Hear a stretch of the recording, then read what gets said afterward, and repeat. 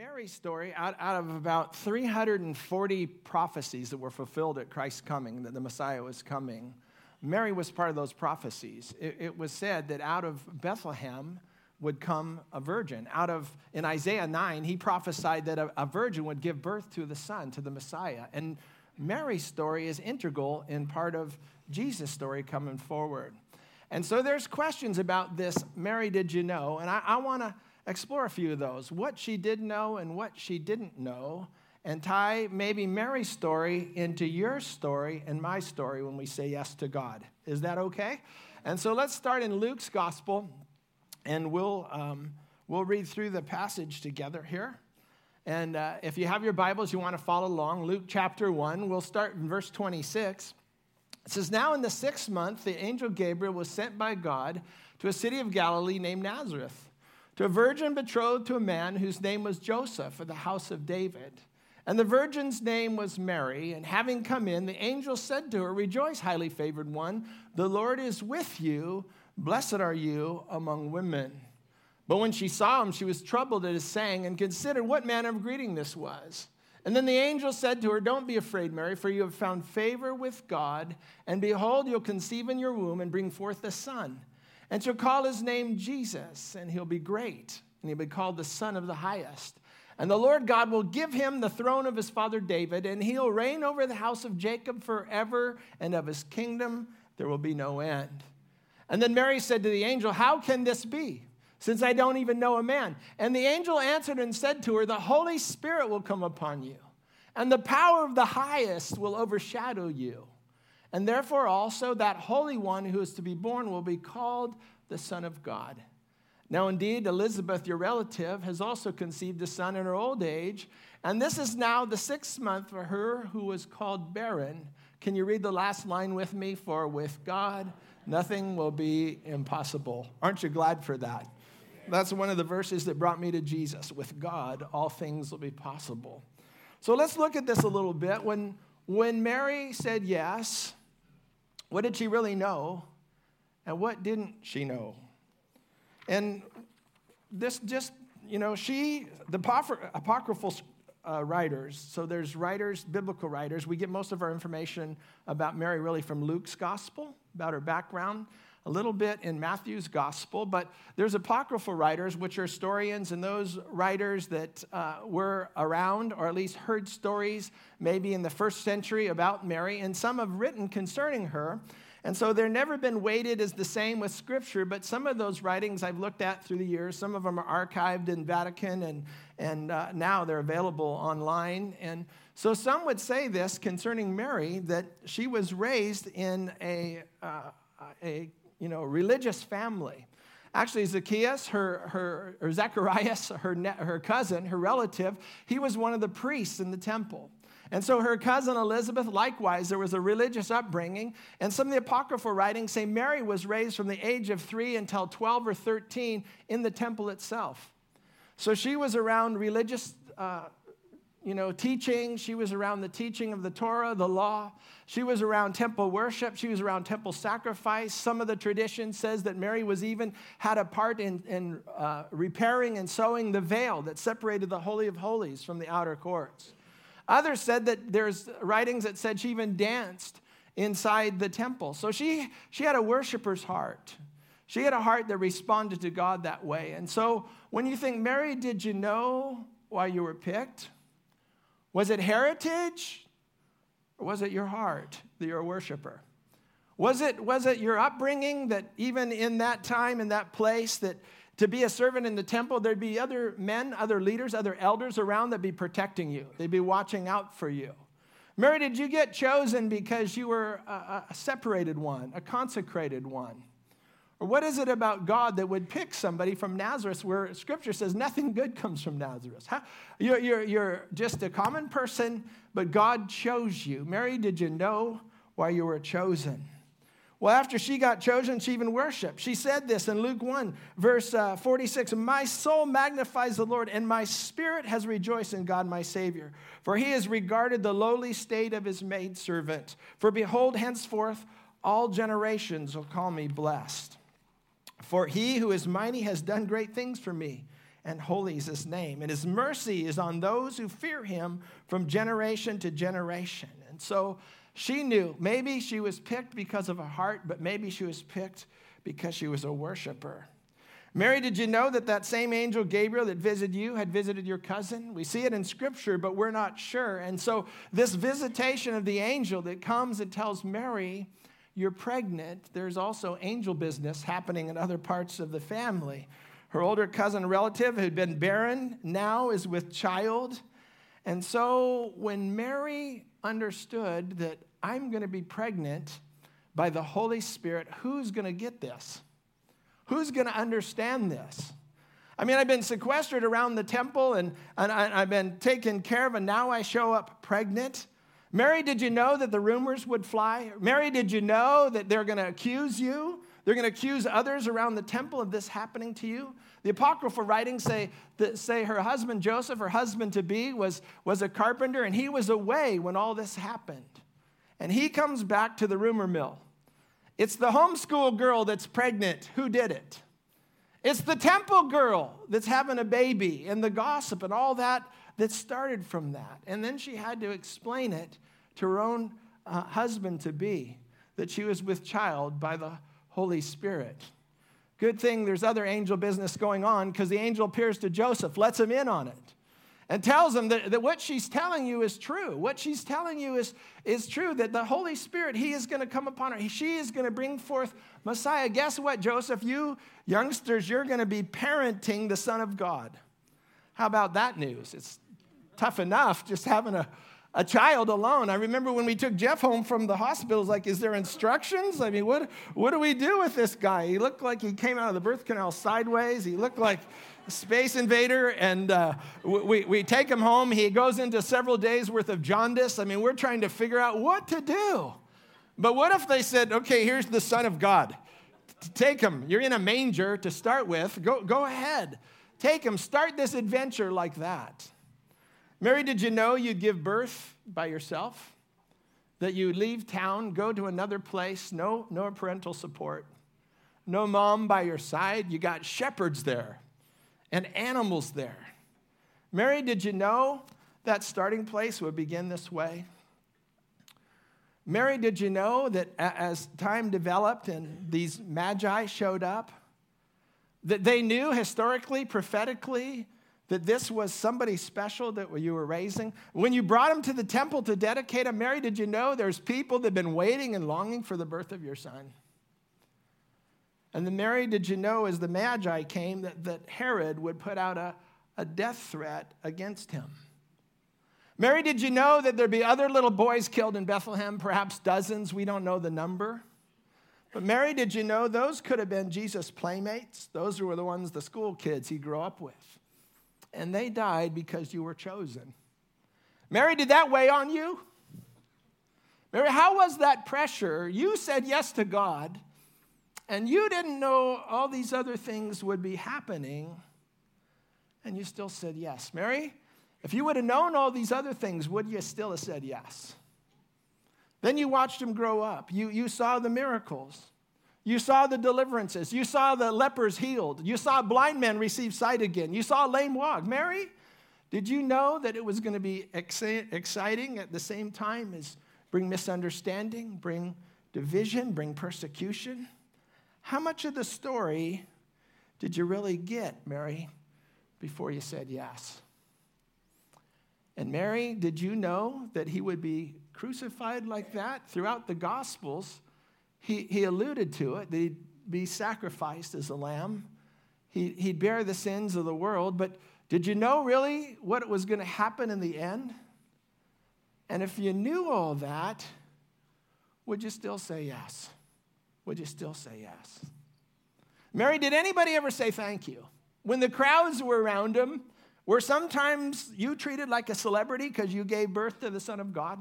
Were there times people were thanking you, shaking your hand and saying, if it wasn't for you, none of this could happen. If it wasn't for you, I wouldn't receive my dead child back. Was there times of thank you? Were there times of accolades? Was there times of amazement? Was there times of celebration? Was there times of rejoicing, balanced with the challenge of saying yes to God? And framing her story, I don't know, sometimes it's much different than your story and my story. I mean, it's much, much different. But I mean the regard for when you and me say yes to God, when you and me have those encounters, maybe not angelic, maybe not to any near the degree of the dramatic that Mary experienced, but when you and me had those encounters and you felt the Holy Spirit knocking. And in my life, I felt cornered at 21. I'd been making choices, and we started doing drugs, and I did not like the course my life was heading. And I remember praying this, God, I only have one life to live, but I don't want to mess it up. And my life was being cornered, and people started sharing the gospel with me. And I was sitting in the back at Calvary Chapel one night when Chuck Smith was giving the altar call. It was so compelling, and the Holy Spirit was so strong. Before I knew it, I'm standing up. Next thing I know, I'm up front. Next thing I know, I'm crying and felt like a weight had been broken and blasted off of me. And when I said yes to God, he didn't show me the whole picture, just like he doesn't show you the whole picture. We say yes, hopefully in degrees. We say yes, let it be done to me according to your word. And then things began to progress. And always, with the adventures we've been on and the nations and the different things I've been involved with, that always comes with challenges. It always comes with opposition. How many know there's this little g of this world, the little god of this world, opposes what God wants to do in your life? He's constantly trying to derail you and persuade you another direction. And yet, when we say yes to God, just like Mary, he said, I'll give you favor and I'll be with you. And I'll be with you. I wonder if we asked Mary, was there times when you would say, God, are you really with me with all this going on? Just like you've asked and I've asked, God, in the midst of this, where are you? You ever asked that question? And yet he's faithful. He's faithful. He's faithful when we say yes to God. He's faithful when we say yes to God to bring the anointing we need, the power we need, the provision we need to follow the will of God. Do you believe that, church? And so I'm hoping in Christmas 2017, there's some people here that maybe you've sensed God's prompting you. Maybe you sense he's trying to propel you in a new direction or open a door for you or want you to talk to somebody. Some of you aren't called to international stuff. Some of you are called to home stuff right now, to taking care of aging parents, to doing those things that God's begun to speak to you about. Some, it's going to be a big deal just to show up Christmas dinner with the weird relatives and obey the prompting of the Lord. Talk to them. Share your story with them. And when we say yes to God, it's amazing what God can do. Do you believe that? And so in just the next few minutes, I've invited actually 4 ladies who said yes to Jesus. And I know their stories because we've talked not all their stories. I know part of their stories. And I want to have them share with you what's gone on in their lives since they've said yes to Jesus. And so, Hope Swecker, would you come first? Hope, you heard some of Hope's story last week on the video. Come on, give it up for him. I know I caught him a little off guard with this. And thanks, Hope. Thank you.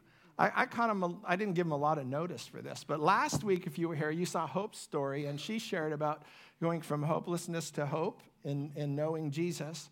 And we got to meet through, where's Kevin? Kevin's back there, Kevin Toke. Kevin's been a friend of the church for years. He helped plant the Mississippi church, and now he's back because they're engaged. It's exciting. And so, but Hope, her journey coming from what she shared on in the video to where she is now, she shared that with us personally, and I'd just like her to share part of that in saying yes to God. Go for it. Which part? Yes. I talk a lot, so it could be. Well, so when we were talking, first how you came to the Lord, you shared a little bit of that, but then you were sharing about being raised. Your parents were diplomats. You traveled to many different countries. And so doing, it seemed like you said on weekends or weekdays was business around there, but weekends, your parents in different countries made an outreach, inviting people in, the highways, the byways, to come and eat, fellowship. You grew up around that, and that sparked something in you that God began to deal with for where you're now. Yeah. Can you address that a little bit? I sure can. Hopefully it won't take forever, and he might not get the microphone back. I've heard you talk again, so I'm going to shoot a flare. If we go, there's two others, and there's probably Christmas lunch around here, so go ahead. Yeah. So I was born into a military family. My dad was a fighter pilot in the U.S. Air Force. And if any of you have been in the military, you know that there's one way to do things. and that's all. Military way. Yeah. And then my father became a diplomat. So we lived in the Middle East. We lived in Asia. And, as I'm listening to the singers, wow, I'm still recovering. I'm a little bit of a mess from that. That was powerful. But my dad had such a love of Jesus. That man ate the word of God as though it was the only thing to be done on earth. And he was a workaholic. So, he was working from 6:30 in the morning until 6:30 at night. But when he was home, that man was home. And he taught us about Jesus. And so there was no way that I did not know who the Lord was. So when I went through some really difficult things in life, I had a huge foundation of the knowledge of the Word of God. And, in my home, I came to know the Lord when I was 6, 7 years old. Some missionaries came to Korea to evangelize to little Korean kids. And I sat every, it was 5 days of a revival service. And I sat the first 4 days in the front row because I'm the firstborn and I'm a recovering type AAA personality. So, you can never do enough, be at the front enough. Praise Jesus for healing. One day I'll stop cleaning. My kids will be thankful for that. But I would sit at the front row because Jesus had said to me that I was going to win this painting. The missionaries that came to evangelize did chalk drawings. And so as they shared about the gospel, they would draw these beautiful pictures. And when you walked in the back door, they'd give you a little red ticket that you were going to, whoever got that raffle would win the picture. So I came in the first day and I felt Holy Spirit. I didn't know who Holy Spirit was. I knew who Jesus was. Holy Spirit was a nice idea in the Bible. But he said to me, you're going to win this drawing. And so I used to think, wow, I'm really brilliant. I always know what's going to happen. No, that's Holy Spirit. But the last day on Friday, we were running late in my family. We sat down and had just a beautiful dinner all the time. And my mom, had gone late. So I'm so dejected. I'm sitting in the back row. I'm not going to win this, this picture. Clearly, I don't know anything anymore because at 6, I had a long track record of knowing everything. But that was the night that I gave my life to the Lord. The chalk drawing that this artist had done was a lighthouse up on a cliff and a really rocky sea and this tiny little ship.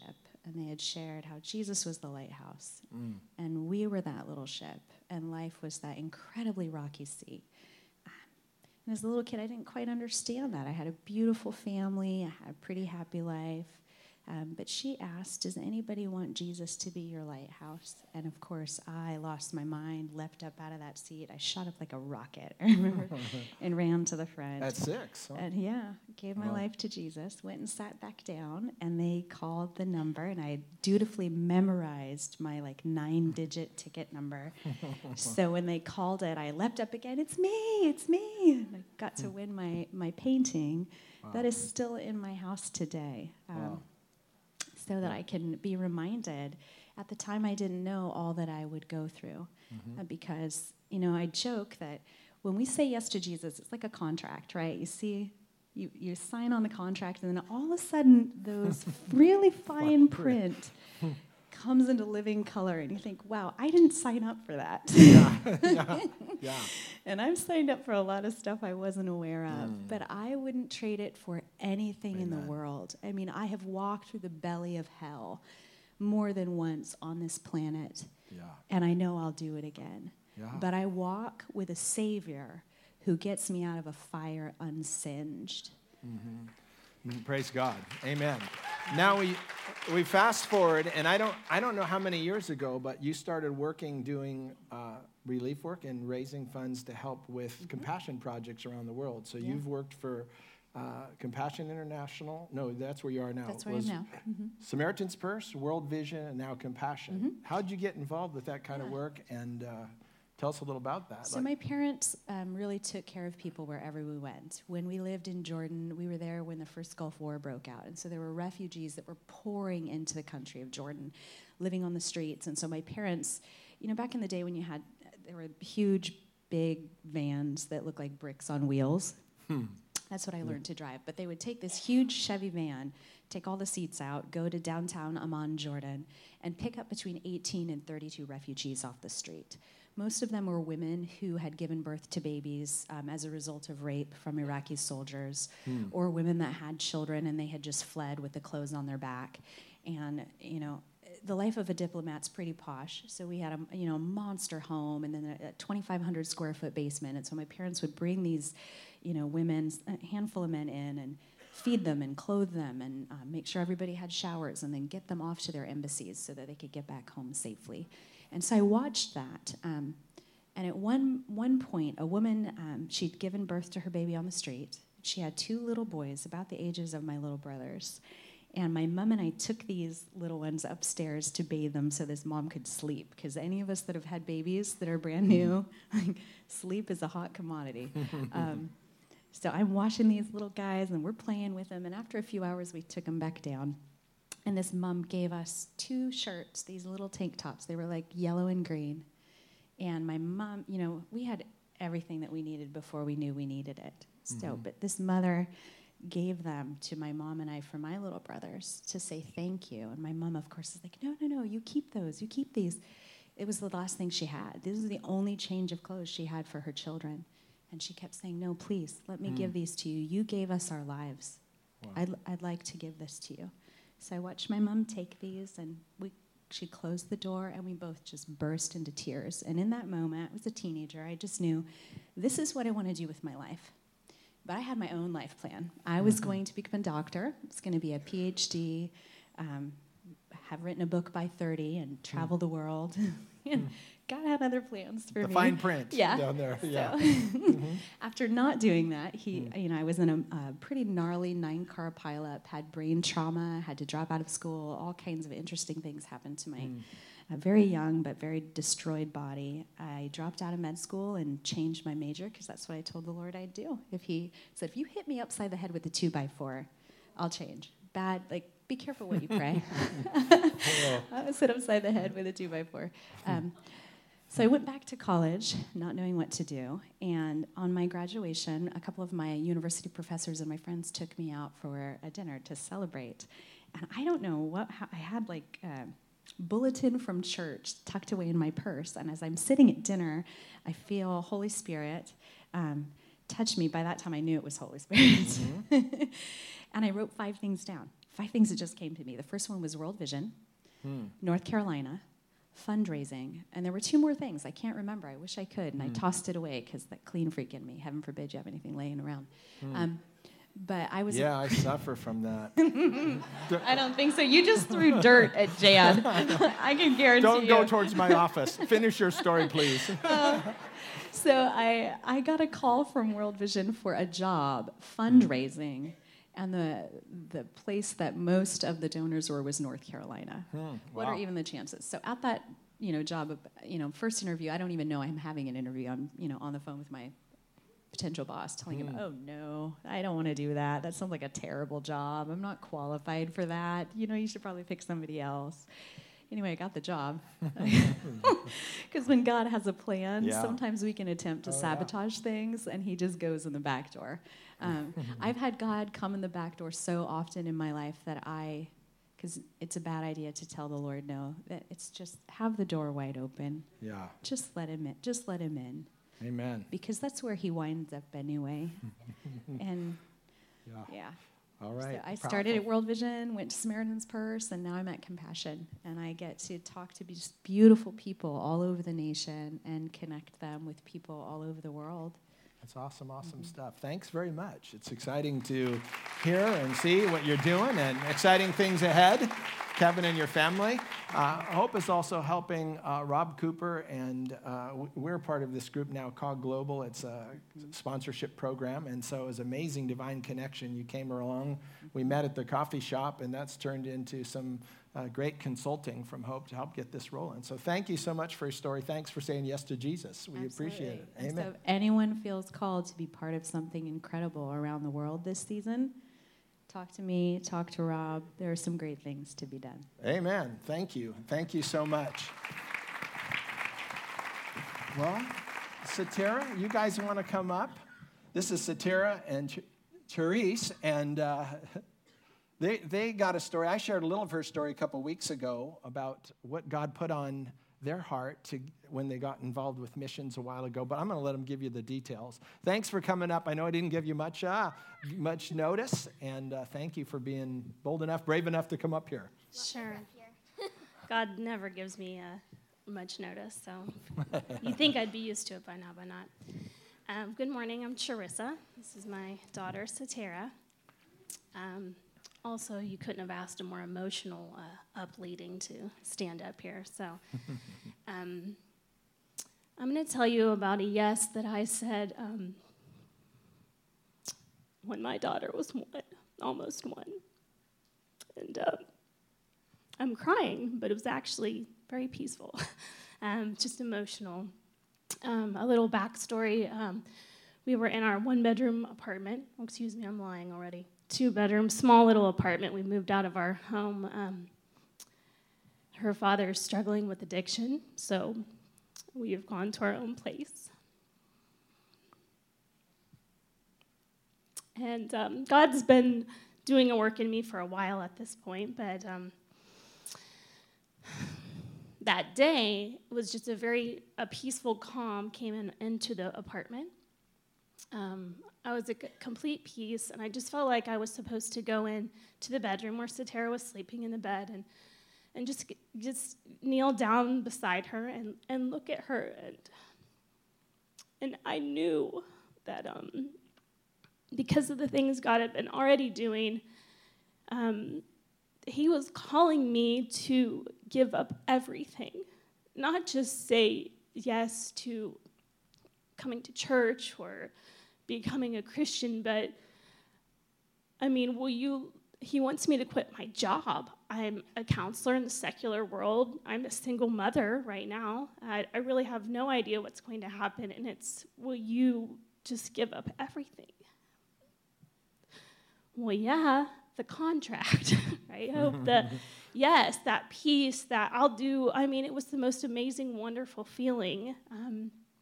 So that's my yes. But I feel that it's very big, whatever I'm going to have to do. I realize that it's going to be rough. And there's a very good chance it's going to be just her and I, my little girl and I. And so anyway, that's the yes. And as far as I know, I've never turned back from that. We've had an amazing, amazing journey. Shortly after that, Satara's father, his name's Jeff, he did go to rehab. He got clean and sober. A lot of hope came back into our family. Things were coming together. We actually moved back to our hometown in Ohio to settle down, just really get it together, bring our family together. Jeff had a heart to help others struggling with addiction, and unfortunately, that heart led him back to some people he wasn't strong enough to be around. And so God took him home. And so obviously it's like, wow, well, now what, right? Because what I thought God was doing, maybe he was doing that, but that's not how things are going to go. So now my daughter's just turned 2, and we've had to bury her father. And so I've already said yes. And the amazing thing is that even in the passing, the most beautiful, amazing visitations from angels, from the Holy Spirit, from God, beautiful, amazing things that I don't have the time to tell you, but I know many of you in here have experienced that. And just to be so loved in such a broken place. And I felt called to share that at the funeral, even though before I walked in the room, I thought, why can't I just sit in the front row? I just want to sit there and be comforted. God, why do I have to do this? Why does it feel like I have to do everything? I have to say everything, do everything. I hope you can understand me in my squeaky crying voice. Good. Anyway, so I speak, and the Spirit is there, but the strangest thing starts to happen partway through. I start to feel that the enemy is also there, and I'm actually beginning to become hated at the funeral of the one I love for speaking what God's asking me to speak. Yeah. So, shortly after that, in the what do I do now? So I feel that, I sense that not a lot happens, but Bali, Indonesia just keeps plopping in. Was that when you were that young? When she was that young, you Yeah. started getting a heart for Indonesia back then? Huh? Yeah, so it became the only answer that kept coming. I'm from Ohio, California. You kind of know about Bali. In Ohio, we do not. Okay, we're a little bit further the other way. So I just sold all we had, which wasn't much. You didn't know anybody there at that time? No, I did meet a woman on the internet. Kind of creepy, I know, but she's my friend to this day, but she helped me be able to come and stay longer. She helped with all the visas and things. Okay. So I did. And I traumatized my family. I think my mother was actually not speaking to me when I left. That she I can maybe understand why a little bit. So now I'm not just my family having a hard time, but you remember at the funeral, there's this aligning of people who, they're lining up to attack me. The enemy is moving. So you can see why God would actually do this. So we go, and we're there. And we go many places, actually. We're in Indonesia for a while, and then we're actually in Hawaii, then we're back here, and then Ohio, and blah, blah, blah. We go around. How old was Satira then? She was 2. Okay. So almost 3. Okay. Yeah. Do you remember that? Well, when we went back for the second time, I think some memories started to come back. I didn't remember it super clear. But when we went back, we kind of got to reconnect with some friends from the beginning. So I started to remember them a little bit when we went back for the second. All right. So I know we're all going over time, but I'll quickly explain. So we go and we're on this beautiful journey, and it's hard. I don't have a church. I don't have what we've called a covering. I don't have people paying for me. I don't have the sending. I don't have any of that. I have God. And that's the thing about my story, is that God made the church, but I mean, all you really need is Him. I mean, I would love to travel again supported, but I've done it not. Yeah. But then I kind of laugh, I went with God. Yeah, amen. I mean, That's a good covering. That's a good endorsement. I think I was okay. So lots of learning. I mean, just to be under His wing, to have my daughter with me learning. But every time we moved, I had to just discern. I was just walking one step at a time. I had no idea what's next. I have no idea if I'm coming back. I just have no idea. Wow. Only Him. And so saying yes to God was risky then. It was. Feeling that. So then we come back to California. I won't get into all of this, but we lived homeless here for 90 days. Saying yes. Yes, he did. That one, I really wondered if I got it wrong, but I didn't. I didn't, and I learned a lot there. And then I went back home to Ohio, and I would become sued. Remember the plan, the thing that was going on? I would become hated, sued. I would be bullied. I would have an assault on my character. Yeah, it was something. But I just kept saying yes, and all the things that I had learned in this beautiful, wonderful, but hard first part of our journey actually became crucial for me to have to save my daughter for the second part, because I would have dreams. I would know every warning, every attack, every assault before it happened. Wow. And remember, again, I don't have a team praying with me. I don't have any of this. I'm having to discern myself. And so, looks like we made it, huh? Yeah. So, go ahead. Oh, anyway, a quick story behind that. So I had to fire my attorney, represent myself, because God needed His word in the courtroom. And then a little bit later, after they already don't think I'm crazy, I had to shave my head for something else, so I gave up my hair. Whoa. And then I had to go back to the court, to the judge, where I'm basically, now I look a little more crazy because I've done this, and I have to stand in civil disobedience, saying yes to the Lord, because he has now placed me, and this judge was a Christian man, and I told him I'm a mother in the United States of America, and I'm a Christian. And you have put me in a position where I have to either follow you or follow God. Wow. And I will follow him.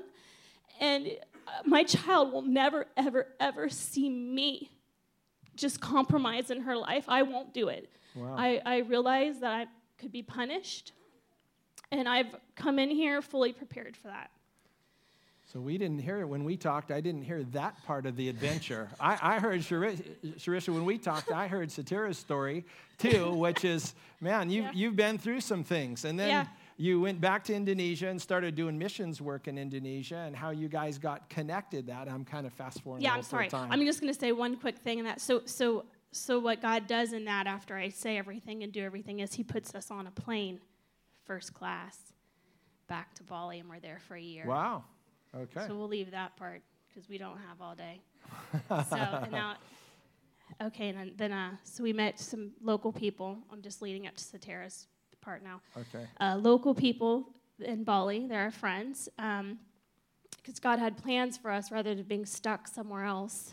He wanted us to move on, and they're a family. Through a loss of 2 of their own children, they've been taking in children off the street. They have 25 kids. Wow. So Satira stepped out on faith a couple summers ago at her lemonade stand, and she's going to share with you about that. So that's where your heart got connected. You met those kids, and you wanted to see them have more. And I think that's when we started talking, because you came to Connections class. And go ahead, share that part. So they don't only take in children off the streets, but they try to help other people in different situations. And one of these people that they're trying to help and they had emailed us about is one of the main reasons why I started the lemonade stand. So his name is Putu, and he is a paralyzed man. And for the most part in Bali, they really strongly believe in other gods. But his older son, or his 2 sons, they had found out that he was praying to Jesus. And so they put their paralyzed father in a cow cage pen thing to live, and it was like, to get like a fuller understanding, it's like 4 sticks and like a little bit of like leaves on the roof, basically. So when we had got the email, my mom had told me that in the morning, and instead of, I think normally I would feel more sad or like that. But for whatever reason, this time I felt not like mad, but like very determined. Like I really wanted to do something about it this time. How old were you then? I was almost 10. Almost 10. And conviction to change something. Yes. That's what impressed me about you, girl. Go ahead. Thank you. And so I had set very high hopes. But I believed that God would help me raise $10,000 to help that man get a home and to help the orphanage to do things locally and globally and have a heart to serve for other people with God. Yeah. So I was like, I'm doing a lemonade stand. I'm raising $10,000, Mom. Okay. Okay. Let's go. How many in here have ever had a lemonade stand? Yeah, okay. You want to raise 50 cents for the movie back then, or like $5? I was crying in the kitchen. Yeah. So tell us about this lemonade stand and what happened to it. Well, her arm like almost got broken. She was like squeezing. I was doing all the selling, but she was like behind the scenes. Oh, are you making this cute little girl? Oh, yes, and Grandma. And they're like, oh, are you making the lemonade? I'm like, yeah. Where'd you set it up at? Right in front of her house, which Okay. is here in Slow. So in about 5-ish days, so like about a week, I set hours for the lemonade stand. There was a sign. We were open from 10 to 7 every day for a week. That's And determination. in the week, we had made $1,500. from the lemonade stand, of which was super great. I would have been really content and happy with that, because we still do a lot of things with that. But on the very last day, a UPS driver, out of all people, had stopped by, and I don't know how to really explain it, but long story short, so he's like a trainee, so his supervisor is watching him, and UPS has a partnership with United Way, so that they have different non-for-profits come and speak to have drivers pledge so much out of their paycheck for the year to your charity. Yeah. So we weren't even a charity or anything at this point, but we had to come into. But we are now. We are now Loving Global. Oh, awesome. So we went and we spoke, and so we This is at UPS? Yes, you went and shared your story? And I spoke about the lemonade stand and our life and everything, and about what we wanted to raise money for. And after a little while of waiting, we made $11,000, or they had pledged $11,000 and some more. Wow. And yeah, that's awesome. We have recently went and spoke again, and this time in total, they've pledged $16,000. $16,000. Wow. Started with the lemonade stand. That's really, really awesome. Yes. And it starts with a vision, and you know that compassion and things you felt when you saw the man. You said yes to that. Yes. And God provides when we say yes. Amen? We made much over the 10,000, which is very so great. Cool. When we met in the connections class, you're one of the most articulate, thoughtful young ladies I've ever met. Thank you. I think you're amazing. Both of you guys. And what you're doing for the Lord, and just the obedience, the challenging obedience would be challenging for many of us. For me, like just going to up it all and go and say yes. I know you need confirmations when you do that. Sometimes you got to make sure it's God, right? And so before you're quitting your job and doing all, you got to make sure it's God. That's a whole other sermon series, but thank you. Yes, and I believe that he would give me $10,000, and he gave us over, and I still believe that Loving Global through him will be able to have more thousands and maybe millions and everything, and we'll grow through God, because all things are possible through him. Go see that girl right there, Hope. Go see her. She'll hook you up. No. Thank you guys so much for sharing. Thank you so much. Merry Christmas to you, both of you. Bless you. All right.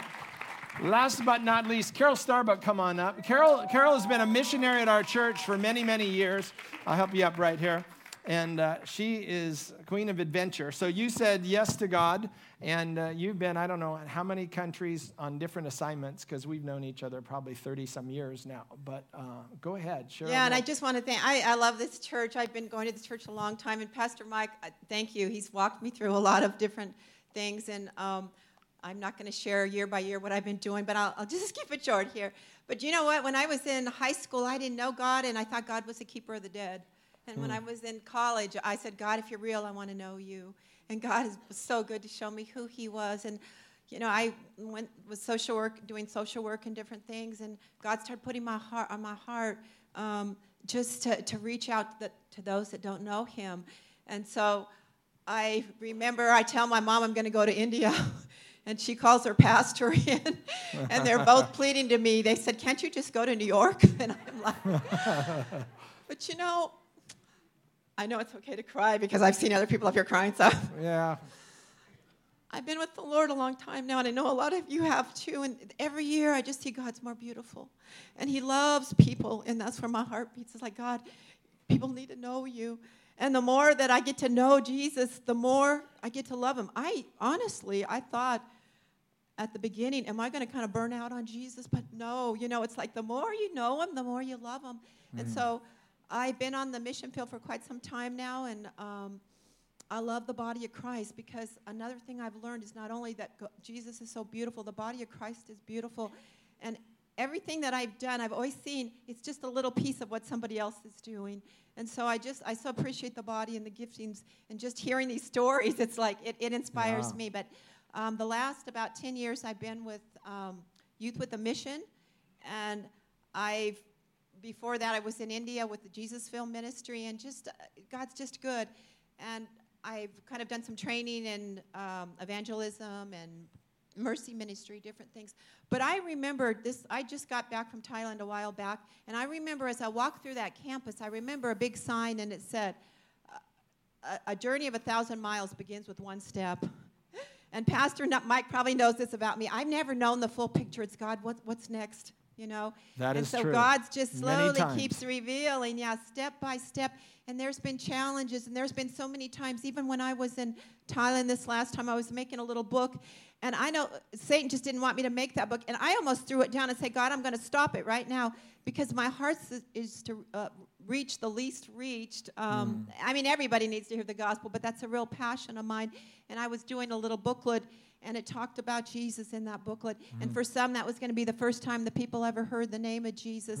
And I just literally almost threw that book down and said, I'm not going to do it one more time, because it was too hard. There was a lot of work to do, and there was spiritual warfare, but people came alongside to help, and we got it done. And so I just want to show a slide here. I think you've got a slide here, and just tells, I was with Youth with a Mission. It's a missions organization that's around the world. This is a university I was doing ministry work at, but can you show the next one? And I'll just, this is my passion. It's just, there's girls in that picture. There's a girl that was being baptized. Her name's Ply. And I just remember one day I met her at a bus stop, and she said, we just got to talking, and I said, you've got some beautiful things in you. And we started talking, I started talking about God. She didn't know anything about God. And she said, when I was 5 years old, she said, it makes me cry, because people need, Jesus is so beautiful, it's like he's for all people. But she said, when I was just a little girl, somebody showed me a book, and it had the name of Jesus in it, and I wanted my mom to read me the story. And from there, she didn't hear about Jesus for the next 15 years. And here's this girl, and she said, Carol, can you bring me something? I just want to read about Jesus. And I'd run through the rain, and she'd come running from the other direction. We'd meet at 7-Eleven, and I'd give her a book. And she had that hunger and thirst to know him. And not everybody had that heart, but I saw people where God had been working in their heart. Anyway, she got baptized, and there's girls in that picture. There's a girl, we had a little church fellowship where I was at, and she lived upstairs, and she would run by when we were having the services. She'd just walk really fast. She didn't want to hear, because her parents were Buddhists, and she knew they're not going to want me to hear about Jesus. And I remember one time at Christmas, we were watching a video, and it was just the simple nativity story. And she stood back because she was afraid to watch, because her parents might find out. But she shows the faithfulness of God. That girl today is in a discipleship training school, and she's reaching out. And so that's the thing, it's just like sharing the good, wherever we're at in life, where, our neighbors, whoever it is, we plant a seed, and somebody else will water that seed. Amen. And so now I've been with YWAM for about 10 years, and what's on my heart now is I'm going to go be with a counseling school. We're going to just help. My background is counseling, and anyway, in this school, we're going to just be doing it kind of from a Christian perspective, and then for 3 months, and then we're going to go maybe to Greece, somewhere where there's refugees. And again, we just want to reach out and just show the love of God. I mean, I'm just overwhelmed by God. I just can't believe how beautiful he is and how good he is. And so I just want to say to everybody here, man, what God has put gifts in everybody here. Everybody. I look at Mary and I think, well, she didn't know what was going to, happen in her life. And of course, that was, huge thing. But every one of us has got something. Just take that step. Because right now, my little challenge, just my little dog, I look at my little dog and go, I don't want to say goodbye to her. So many little things can stop, It's like a kid to me. But so many times, things have come up, and I just said, I can't take another step. But God's been there, and he's been faithful. So I just want to thank the church and just, praise God. Yeah. So when do you leave? I'm going to leave on the 29th, and back to Colorado go back to Springs. Colorado Springs, and then we're going to be it's professionals coming in, but we kind of mentor. Part of my calling, I believe, is God said, I've given you the ministry of reconciliation, to wit that God was in Christ reconciling the world to himself. Part of that is reconciling people to people, and part of that is reconciling God, people with God. And so part of that is mentoring and, training. So we'll be in the classroom just encouraging people that have something in their heart. They want to go out and reach out, but they maybe don't know how, or they want to get some more skills. So just working some in the classroom and then going out probably around March. Awesome. Maybe to Greece. We're not sure where, but anyway, God knows.